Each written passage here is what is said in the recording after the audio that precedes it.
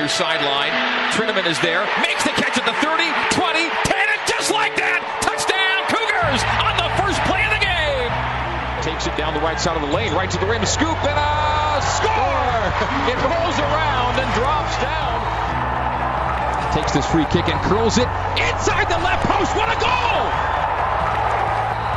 He's been on the headset for the last quarter century of BYU sports. Now, he's on BYU Radio every week as we go behind the mic with Greg Wrubell.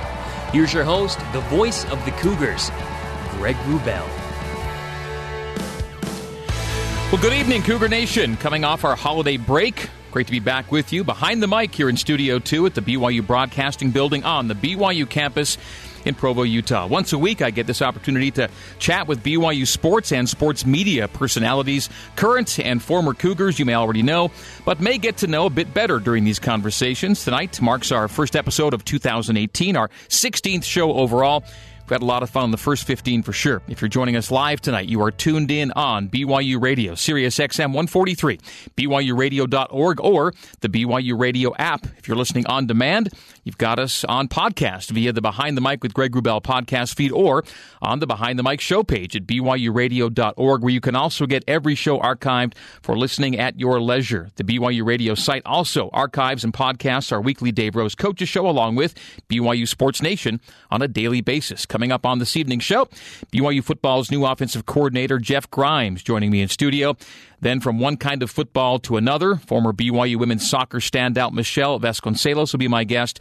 My interview with Michelle tonight is our Catching Up with the Cougars segment, sponsored by BYU alumni. But as we frequently do, we kick off the show with one of my colleagues here in the BYU Broadcasting Building. And tonight, it's a conversation with the man who calls all the plays for BYU TV Sports. He is senior coordinating producer, Michael Miner. Michael, welcome into Studio 2. Thanks, Greg. It's great to be here. Happy New Year. To you, too. And the position senior coordinating producer encompasses so much here in this building. What's the quick way to describe what you do to those that want to know what it is you do here at BYU Broadcasting? You know, it's a great question. I get asked that all the time. Senior coordinating producer is synonymous with executive producer. It's kind of morphed into that title from in the sports world. Executive producer is easier to say, I think, but that's what it is. And what an executive producer does is you oversee.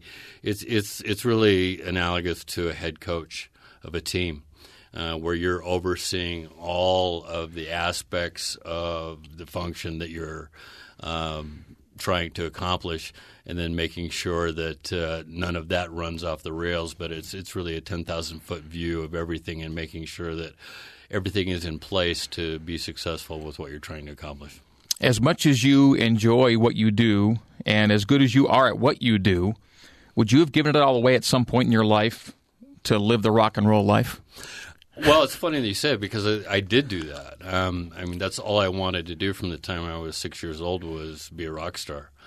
Somebody put some drumsticks in my hand, and for many, many years, that was my singular goal in life, was to be a rock star. And I, started playing in bands when I was in junior high school, and into high school, started to play with some decent players to the point where we were literally playing at proms and all kinds of events, and I was living that life. And in fact, that's how I got to BYU. I came to BYU not because I chose BYU, but because I followed some bandmates here. And if I'm being completely candid, I lasted one semester here initially at BYU, and found some other players. And next thing I know, we're touring around the country for about 7 years, living that rock and roll lifestyle, until I had an epiphany and realized that if this band broke up, I'd be flipping hamburgers and probably ought to get back to doing something legitimate. And amazingly, BYU let me back into school, and that's when I found television. So how old were you on your return to BYU as a student? I was 27. 26, 27, I think.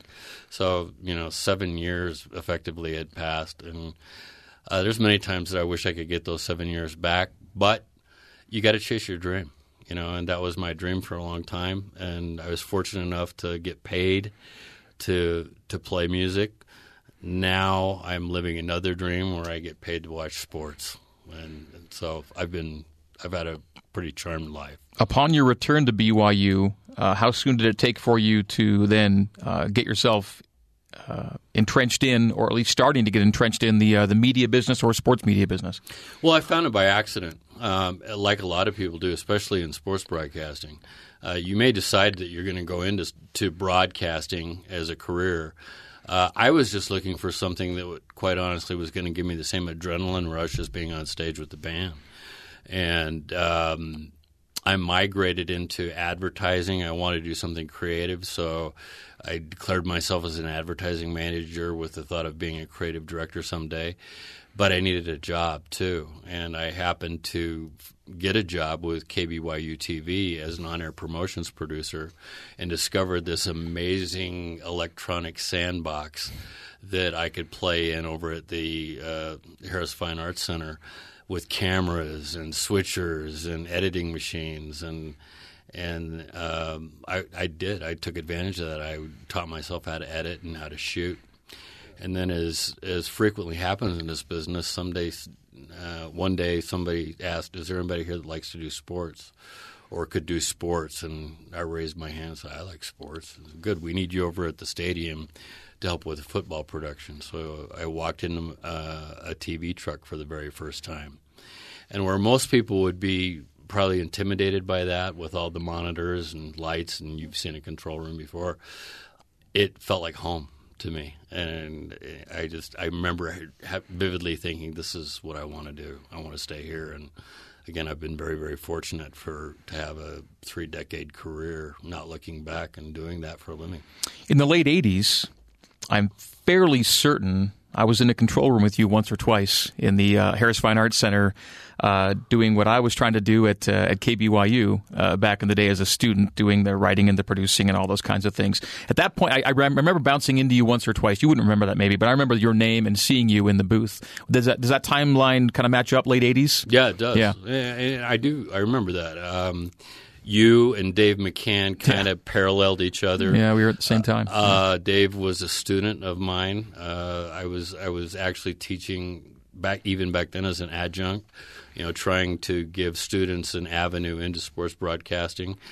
Dave was a student, and so I watched the parallel careers of Dave and you and some other people that are now giants in the industry. So. Well, it was a really good laboratory, at least for me.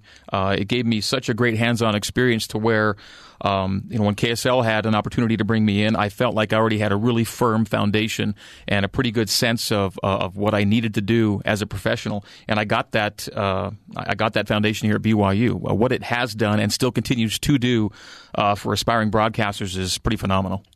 It is. There's, I say it probably too much, but there really is nothing like this at any other college or university. And I've had, again, the fortune of being able to go to many other places around the country in my career and see a lot of the Division I schools and what they have as broadcasting programs.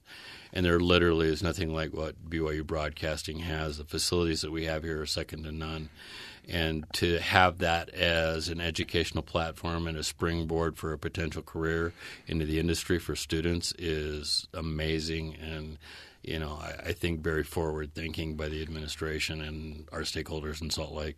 I don't want to omit too much of your broadcast timeline, but suffice to say, you've been involved at a local, regional, and national level, coordinating and producing sports events for the old Blue White, the old Sports West, regional sports nets in California, ESPN, of course, and now you are back after all of that. ESPN, your time with ESPN gets a lot of attention because of what ESPN is, and yet, in its own way, what happens here at BYU Broadcasting mirrors, parallels a lot of what they're able to do from a technical standpoint. Yeah, it's eerie, really, because unbeknownst to me, as I was at ESPN in Bristol, they were building this facility, and they sent architects and engineers out to ESPN to look at the best of what ESPN was, and then brought it back and replicated it here in this building, to the point that when I came back and saw it for the first time, I literally said, I just left this place. It's that close to what ESPN has, which is, again, remarkable because ESPN is state of the art. You're right. It's amazing that BYU would have the foresight to build something like this, and it's used. Can't say that about some other entities and some other experiments that I was involved with as well. Like, nothing against the Longhorn Network, but Texas tried to create the Longhorn Network, and that's an ESPN property.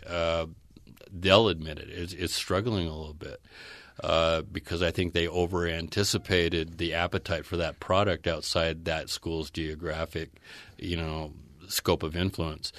BYU literally has a global fan base. There's maybe one other school that can say that, and that's Notre Dame. Yeah. And, there's parallels there.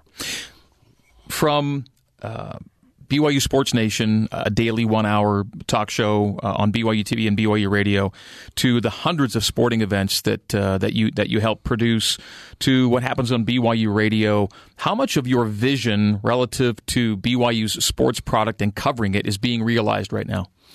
A lot, and I give a lot of credit to our current president, Kevin Worthen, and the managing director who brought me back from ESPN, Derek Marquis, for that latitude. And when they brought me in, and when I finally decided that I was going to come back as a full-timer here, that wasn't initially the plan. I came back here just as kind of a hiatus from ESPN.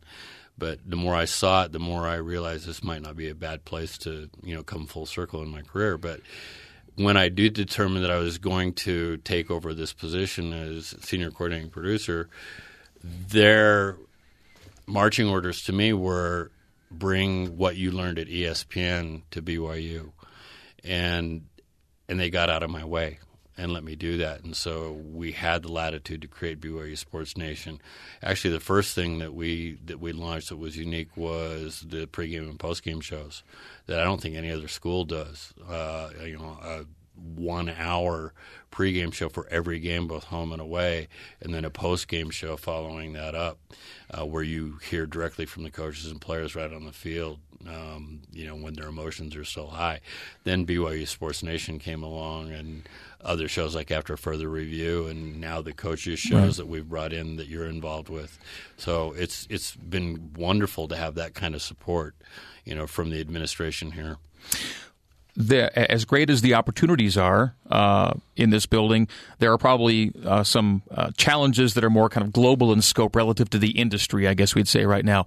Where do you think this thing is going when we talk about sports broadcasting and platform availability in general? Because times are changing quickly right now.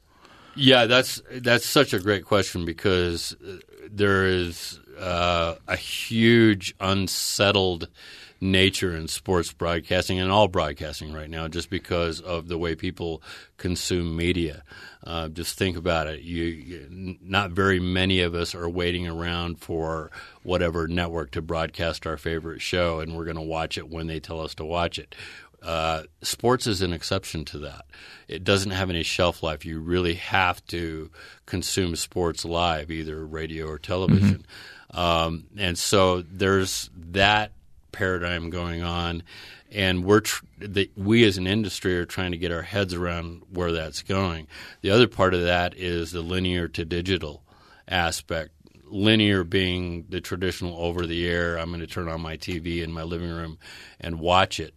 We're shifting away from that because of the other, non-live content consumption habits, where you could go to Netflix and binge watch, whatever, to a more digital consumption platform.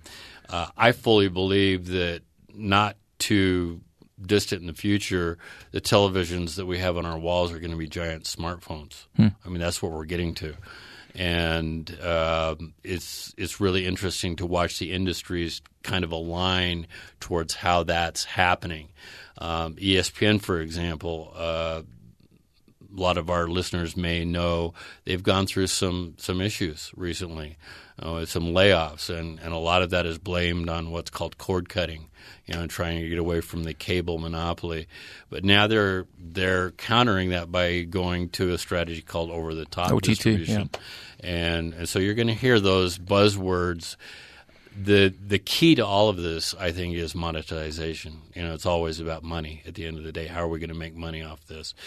ESPN is spending exorbitant amounts of money and has spent exorbitant amounts of money on rights, broadcast rights. They just purchased Fox and a lot of the Fox RSNs. Mm-hmm. And RSNs, regional sports networks. Right. Yeah. And I think that's going to be a bit of a game changer because that effectively locks up broadcast rights for them for a lot of, the very popular sports. So you're going to have two major players now, I think, in the commercial sports broadcast world with NBCU and ESPN. We play well into that because we're nonprofit, and we have a really good relationship, a collaborative relationship with ESPN. So that doesn't really threaten us, but we still have to be agile in how we deal with that. Last thing for you tonight, and we'll do this again, I'm sure. For BYU fans, coverage opportunities and consumption opportunities have never been better or greater. Can they get even better? Yeah, I think they can. One of the things we struggled with early on was HD distribution. And of course, everybody who has ever experienced sports in HD on television, once you experience that, you don't want to go back. And now we're going to ultra high definition, and so the resolution is getting even better. That was an issue for BYU television in our early iteration. It's becoming less of an issue because of streaming, where you can now stream everything that we do. Well, you could always stream everything that we do, but if you stream that and go to your television again or your computer and go to one of our apps, you can watch everything that we do streamed live in HD. And so, I think we're offsetting some of those initial challenges technologically. Good stuff. Thanks for giving us some insight into an industry that you know all too well. And again, I think we'll do this again down the line for sure. Love to. Anytime. Great to have you on. And thank you also for the role you've played in my professional development here at BYU Broadcasting as well. It's great being with you. It's great to have you finally where you belong, I think, over here with us. We're delighted to have the Voice of the Cougars as part of BYU Broadcasting. Well, Mike, thank you so much for your leadership and then for your contributions here tonight. Thank you. All right, coming up after the break, BYU's offensive coordinator Jeff Grimes sits down where Michael is right now here in Studio 2 as Behind the Mic with Greg Wrubell continues. Great to have you with us, listening in on BYU Radio, Sirius XM 143, BYURadio.org, and the BYU Radio app. BYU's new OC, Jeff Grimes, next on Behind the Mic.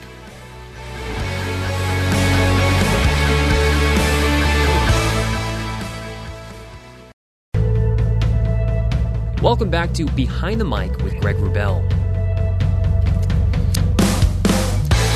Well, once upon a time, Jeff Grimes was conditioned to hold BYU in slightly less than fond regard. As an offensive lineman at UTEP, in the days of the old Western Athletic Conference, BYU was a rival and a team that beat UTEP in each of the 4 seasons in which Jeff lined up for the Miners. Now, he did have Andy Reid as a coach for 2 seasons, so perhaps a soft spot had begun to develop for BYU. Either way, Jeff was an El Paso guy. And El Paso was where he got his start in coaching as a high school O-line coach and offensive coordinator in the early 1990s. He remained in the Lone Star State as he entered the college coaching world, first as a grad assistant at Rice and Texas A&M, then as an O-line coach at Hardin-Simmons, a Division III school in Abilene.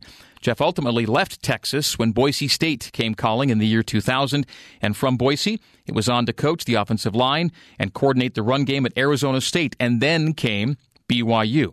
Hired by Gary Croton, retained by Bronco Mendenhall. A year later, Jeff Grimes came to Provo. After 3 seasons at BYU, Coach Grimes then crisscrossed the country as an O-line coach, run game coordinator, and/or assistant head coach at P5 Powers, Colorado, Auburn, Virginia Tech, and LSU. Having coached the Tigers in a just-completed season that included a win over BYU and a New Year's Day Bowl against Notre Dame, Coach Grimes is now going from Baton Rouge to BYU to serve as offensive coordinator under head coach Kalani Sitake in year 3 of Kalani's tenure. Starting his second tour of duty with the Cougars, Jeff Grimes is here in Studio 2. Coach Grimes, welcome to you.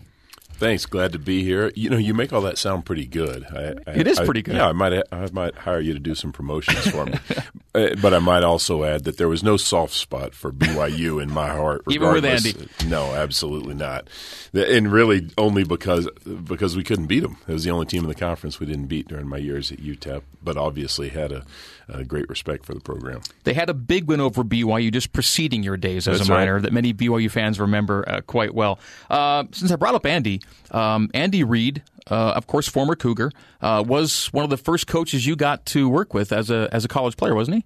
He was. He was my offensive line coach for 2 years early in college, and I just had so much respect for the guy.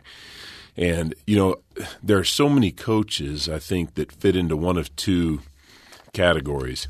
They're the guy that you may have respect for, but you don't necessarily like them a whole lot. And then there are those guys that are a little bit more of a player's coach, and you kind of might enjoy being around them, but you don't have as much respect for him. He was really probably the first significant guy in my life that I had an equal amount of both for. I just had so much respect for him as a man and as a coach. He had so much knowledge to give me, and I just wanted to soak it up as well as I possibly could.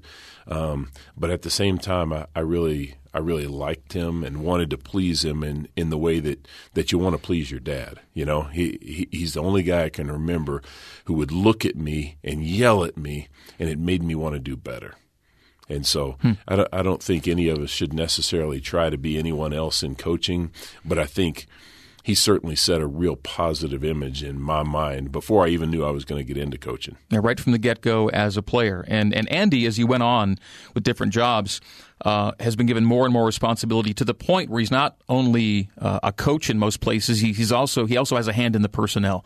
And so when you're that guy, you're going to make some decisions that will be tough for some players to take, and yet it seems to me that in observing him over the many years, even players that may have been given some bad news at some point never lose their affinity for Andy. Like he has friends all over the league amongst players and coaches. There was a great little video clip from this past year when the Chiefs played Buffalo, and Shady McCoy, LaShawn McCoy, was playing for Buffalo, and he spies Andy on the field, and Andy doesn't know that LaShawn can see him, and LaShawn runs up and literally jumps onto his back, like bear hug, and there was like a true affection there from one of his former players that's gone on to be, play for somebody else. It seems like a lot of people feel that way about Andy. Yeah, and I think, again, because that quality is so rare of being someone that you have equal parts respect, admiration, and a genuine liking for, that it really does promote an unusually fond feeling. Yeah. You've had the opportunity to work with and alongside so many different coaches and coaching styles over your quarter of a century plus in coaching. Do you view those as I guess contributions to who you are as a coach, or do you simply take the good from previous associations and implement it into who you are? How do you view what your previous coaches have given you over the years? Well, I think we're all, to some extent, a byproduct of our environments. In the same way that I would recognize my parents, my church leaders, some of my teachers from an early age, I would certainly give credit to the coaches that I've worked for and worked with along the way as well. So, yeah, certainly I have a great deal of respect and gratitude towards the guys who have helped me get to where I am. How would you describe your style at this stage of your career, if you had to put a description to it? My style as a coach? Yeah.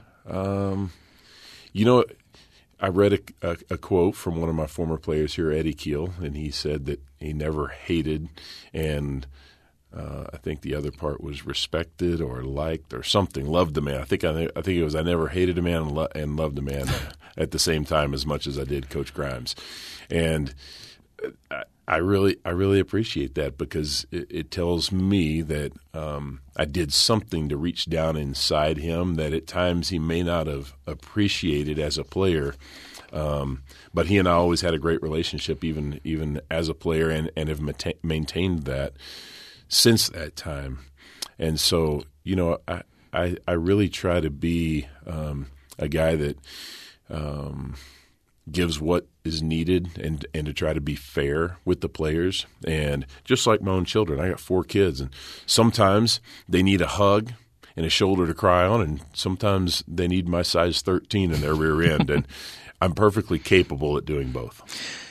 It's not so much word association, but if I were to mention the different places you've coached, could you come up with a few words or an immediate recollection of that time in your life? Would that be something you could do? Sure. So if I said Riverside High School,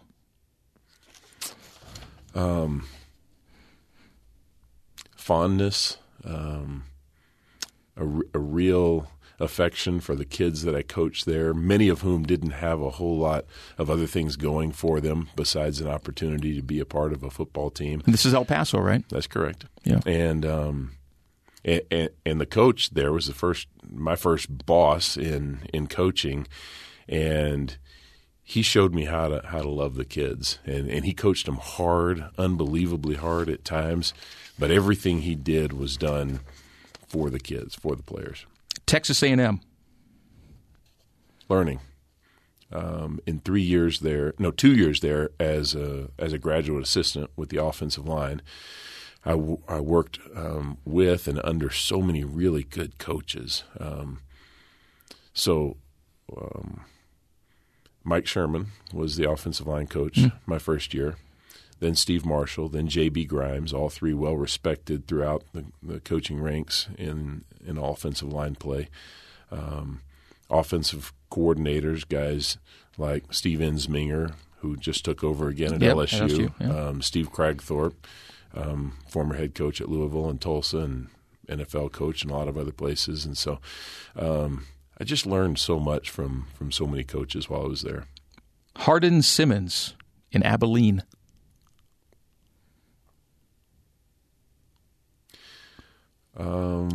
It's a D3 school, right? It is, and that's what I was trying to put my finger on. And understanding that football is football and coaching is coaching, regardless of the level, regardless of the number of people in the stands. On Saturdays, the game is still the game. What was a good crowd at Hardin Simmons? Home game. A good crowd? Against the in-town rival, I don't know, maybe a couple thousand. Different deal. Yeah. Your first stint at BYU.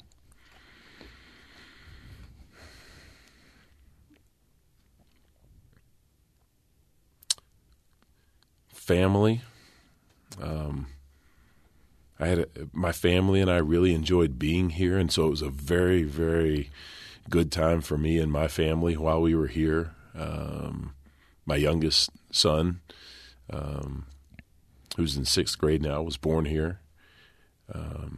And I thought of, when I first thought of the word family, it was in 2 senses. One, what a good time this was for my family being here, but also just the family feel of this place. And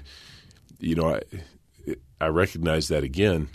The first game of this year when we played in New Orleans, and I told my wife, I think I even texted her before we even played the game when I went back in the locker room before we had actually started our warm-ups. As coaches, often you go out on the field before the teams really start their formal warm-ups. And there were so many people that were a part of the program in some form or another that I had a relationship with that went back those 12, 13 years to when I was here before, more so than any other team, even the teams that I was much closer to in proximity and had played against. I've been in the SEC for 8 of the past 9 years, and when you play in the same conference against a lot of the same people, you get to know a lot of the same coaches, not only from that, but from recruiting all the same kids and all that sort of thing. But I never had a team that I played against that I felt more warmth from than I did when I saw so many people this year prior to the BYU game. Before I leave BYU, you were not hired by Bronco Mendenhall. You were a Gary Croton hire. Mm-hmm. So you had one season with Gary, and then they make a change. Where were you at that point? What were you like, I got to get out of here, I got to move, or did you want to wait to see what was going to happen? Or what was your sense at that time when there was going to be a transition there? Well, first, I felt really bad for Gary because I know how much he loves this place, and I know how badly he wanted to win. And I thought he just handled it in a first-class manner when he left. And I knew the deal coming in. He told me what we would have to do in order for him to keep his job. But then when they announced that Bronco was going to take over, I knew that I would have an opportunity to stay because Bronco and I think had a mutual respect, and he was my neighbor. He was 3 houses down the street, across the street, and his 3 boys at that time were about the same age as my 3 kids, and so they were over at my house all the time, and so we had a friendship as well. And so I had another school offer me an opportunity to be an offensive coordinator at the time. And so I was making a decision at the time whether to stay here with Bronco and keep doing what we were doing here in a different way, or go do this other thing. And Bronco made it very compelling for me to stay, and I'm really, really thankful that I did. I so much enjoyed the process of being a part of changing the culture at a program, really starting over from scratch, even though I had been here. I've done it many times as a coach when you go somewhere new, right? But being a part of a place and then kind of starting from scratch, it was really cool just to kind of see everything from the very beginning there, and Bronco in his formative stages as a head coach. That was very rewarding for me. 2 jobs after BYU was Auburn. How do you look back on your time with them? Your first set of Tigers.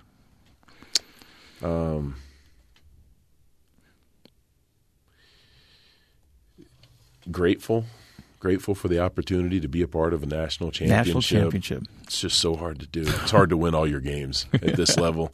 It's really hard. And very grateful to have been a part of that. And just like BYU, maybe not to the same extent, but there are a lot of guys that I still have very close relationships with that played for me or coached with me during that time. And, sometimes winning has a way of bringing you together, but also losing does as well. And, 2 years later, we went 3-9 and 0 in the SEC, and we're shown the door. But all of those things were great life experiences. One of those players with whom you associated at Auburn and later on as a grad assistant is Ryan Pugh, who's now going to join you here in Provo. Right. And so I always knew Ryan would be a great coach if he chose to go into it. His dad was a very successful high school coach and a great man. And Ryan always had a great mind for the game. And when he played it for me at Auburn, he kind of saw himself as the coach on the field, and sometimes I had to reel him back in a little bit. A number of times, actually. But he was not only a great player, but had a great a great understanding of football that came from growing up in a real football-rich area, growing up with his dad as a coach. But then he also applied his knowledge. He really worked hard at it. And so when I had the chance to bring him on as a graduate assistant with me at Auburn, I jumped on it, and then we get fired, and I end up at Virginia Tech and am able to bring him along with me there, and then went to LSU and didn't have a spot for him at the time, so he went to Cincinnati a year later when we had a spot open up. I brought him with me there, so he's been my assistant at 3 different places, and he's really kind of like my oldest son. So you think BYU's getting a good one, obviously? Absolutely. Yeah. I've always known when I had the chance to hire my offensive line coach, it was going to be Ryan Pugh. And I know a lot of really good offensive line coaches, and there were a lot that were very interested in this job. Speaks well for him, and he comes right from UTSA, right? Absolutely. Yeah. And so Frank Wilson, who saw in him what I saw in him when he was a graduate assistant with us, took him there. So he got 2 years of the experience of having his own group.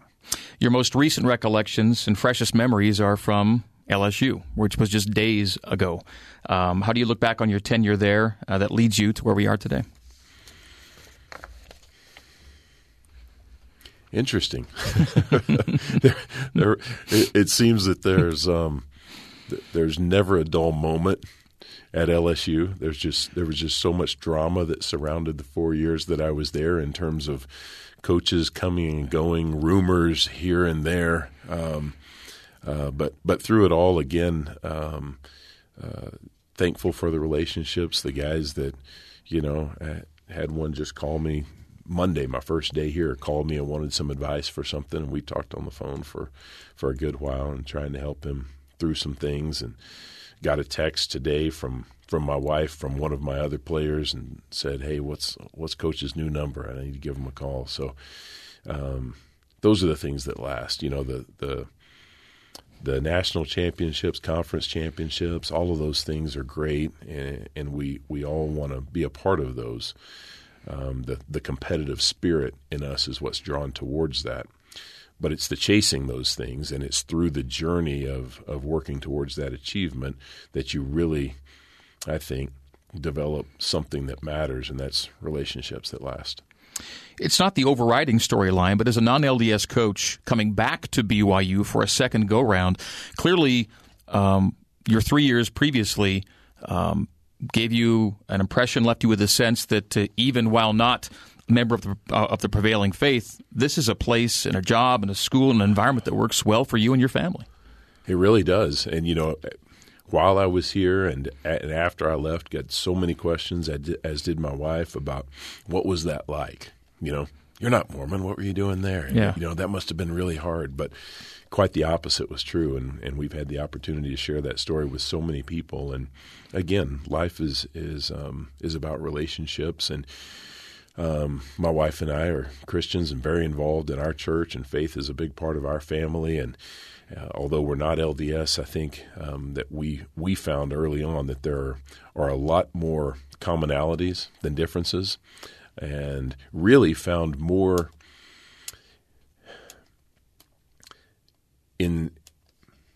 found a shared morality and a faith that shared many of the same principles that we did, and because of that, felt really in a lot of ways that we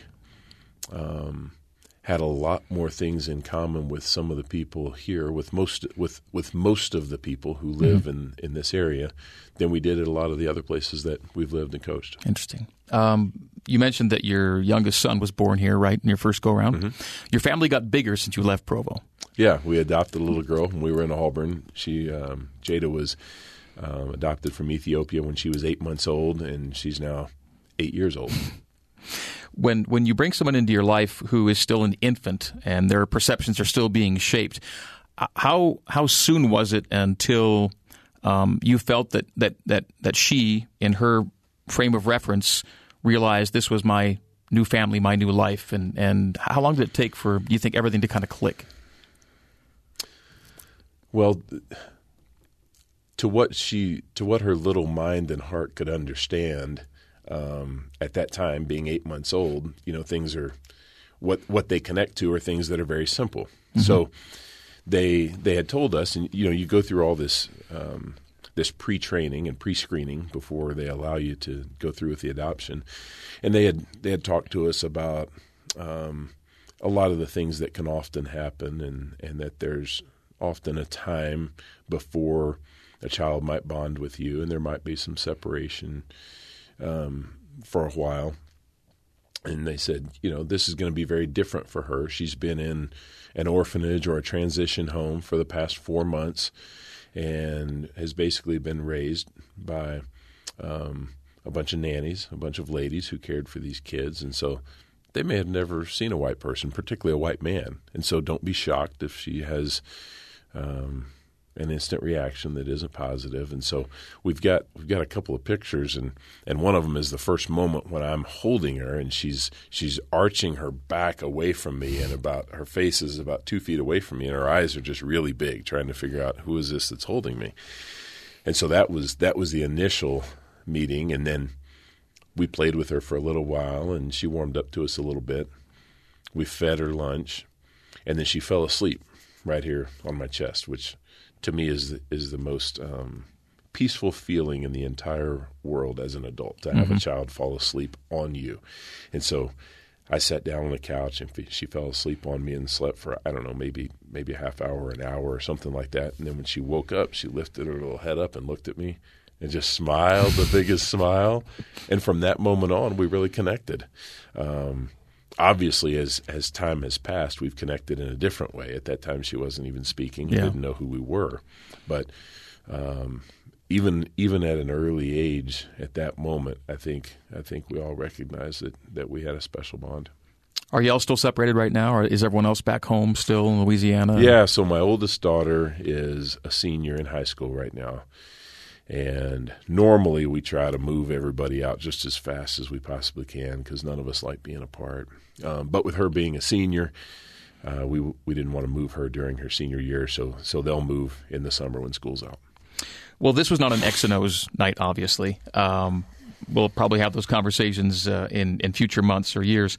But maybe, I guess, as we let you go, one last thing would just be about how this first week of work has gone, how much there is really to do, and how excited you are about putting a product on the field in the spring and the summer. There is a lot to do. I can't seem to get to the bottom of my to-do list. As a matter of fact, I've got several of them, and each day, each of them keep growing.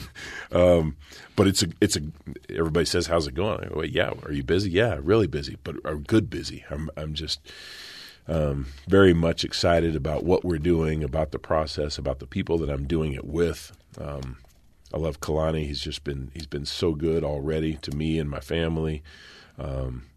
Tom Homo's been great.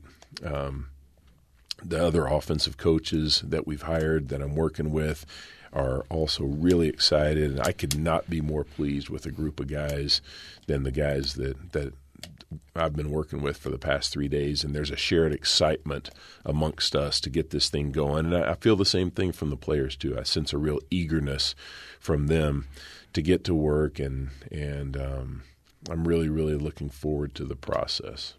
Well, I sure appreciated the work you did with BYU in your first go-around, and I'm very excited about what's going to come under your tutelage here in this second stint. And I appreciate you kind of working this into your to-do list somehow today and spending a few minutes here in studio. I appreciate it. Well, it's important to do, and I just want everybody to know how excited we are about this thing moving forward. Coach Grimes, thank you. Thank you. All right, that is Jeff Grimes, BYU's new offensive coordinator. Coming up after the break, we'll go from one football to another, the soccer kind. Michelle Vasconcelos joining us as she embarks on her professional career. We'll talk with Michelle after this. My name is Greg Wrubell. This is Behind the Mic. You're listening to us on BYU Radio, Sirius XM 143, BYURadio.org, and the BYU Radio app. Michelle Vasconcelos next in a moment.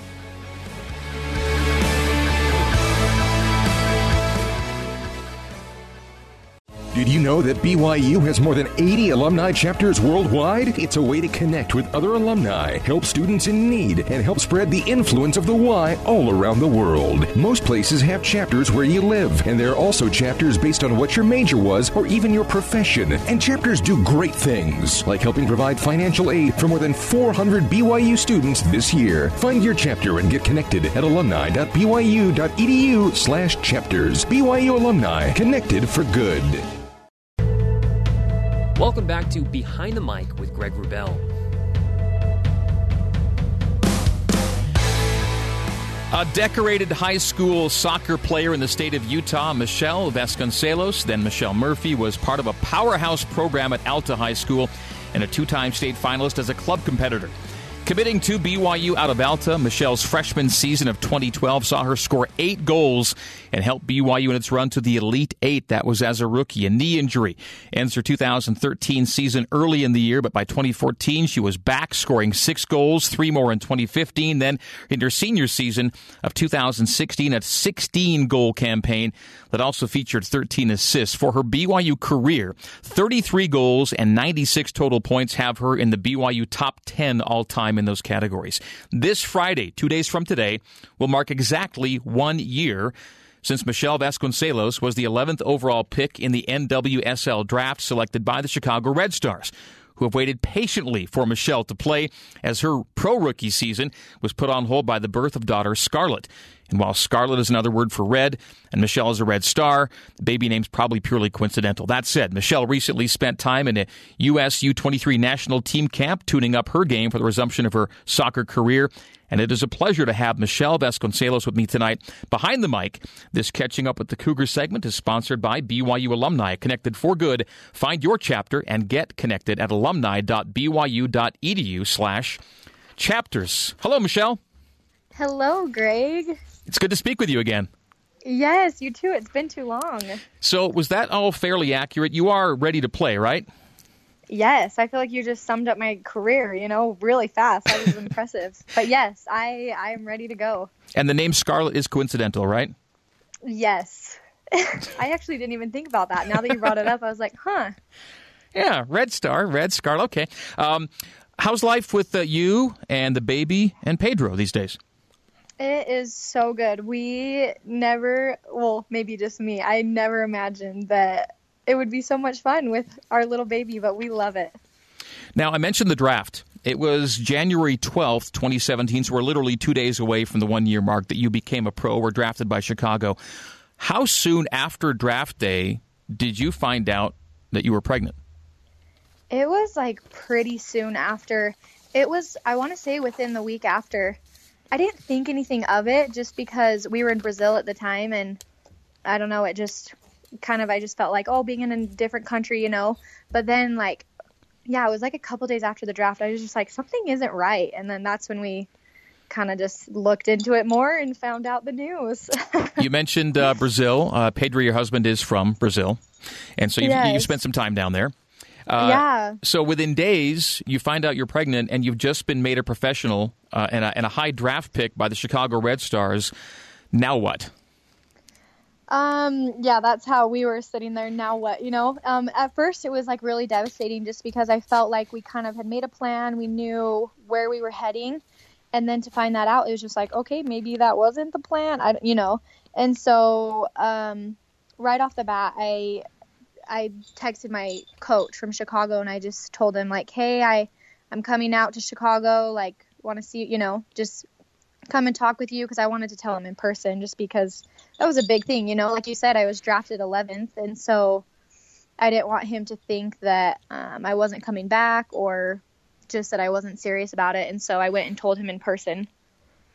And how was that news received?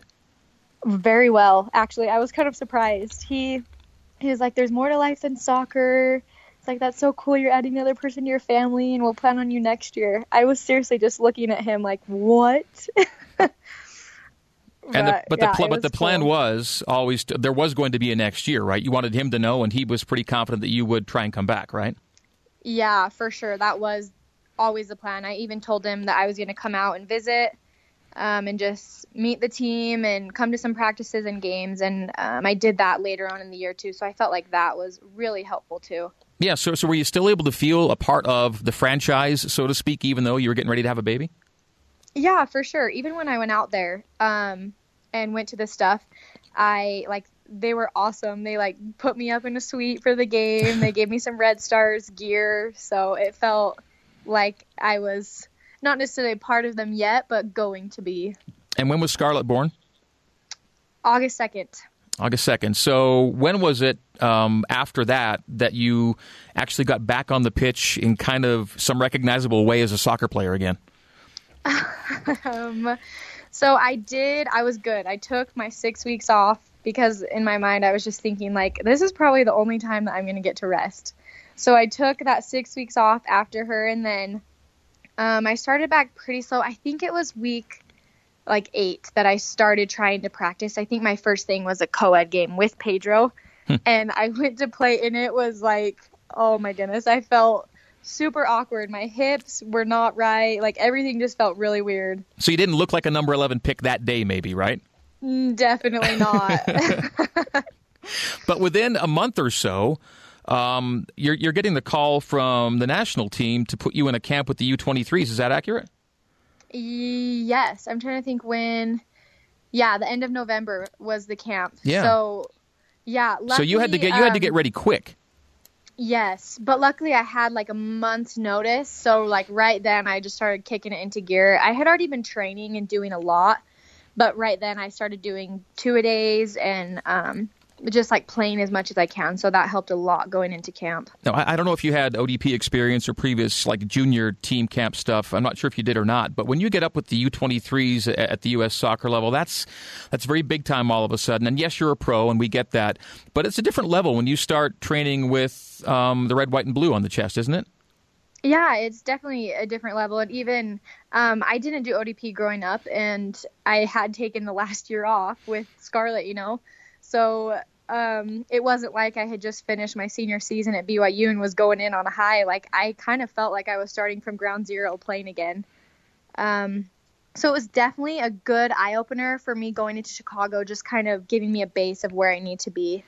But how gratifying was it to be on the U.S. soccer radar, having just given birth and kind of working your way back? It was really cool. I kind of thought everyone forgot about me. And so when the call came, I was just like, what the? Like, why? How did this happen? But then when I got into camp, the head coach, he was just like, it's been a year in the making trying to get you in here. And he was like, literally, as he did his stomach, like right. acting like, pregnant like me. I was like, wow. So, I mean, yeah, I don't know. It was just cool and nice to be remembered, I guess. And then how was the actual camp experience on the pitch and playing with the people you were with? Yeah, it was really cool. I loved being there. The girls, I was not surprised, but going into those, you just think everyone is like kind of out for themselves, super competitive, which it was really competitive, but all the girls were really nice. And so I think that made it a lot easier coming back. And it was just a really fun time. I really enjoyed it. Okay, you're talking to us tonight still from Utah, right? You're still in Utah? Yes, I am. When do you and the family head east and become a Red Star here? So I have to be in Chicago February 16th. So we're actually going this weekend to Chicago to look at apartments. So the move date isn't set yet, but sometime in February. Okay. And what does your Red Star schedule look like in terms of training and when you're going to be on the field and exhibition schedule, all that kind of thing? So I'm not exactly sure. That hasn't all come out yet. So I'm kind of in the dark right now. But they're going to see you, but you're going to be on the field with the team here within 6 weeks or so, it sounds like, doing something. Yeah. I'm pretty, our start date is the 19th. Okay. And so I think just from there, I'm not sure, as far as exhibition matches or what goes. But yeah. But once late February hits, you're into it now, and it's now you're a pro, right? Yes. And the team you're going into, your thoughts about the teammates you'll be playing with and how the franchise looks overall here in the NWSL? I'm so excited. Chicago has done really well. The last 3 years, they made it to the semifinals. So, I mean, there's that push coming in. I know a lot of the girls just kind of hearing interviews after that. They're like, we want to take it all the way, make it to that final game.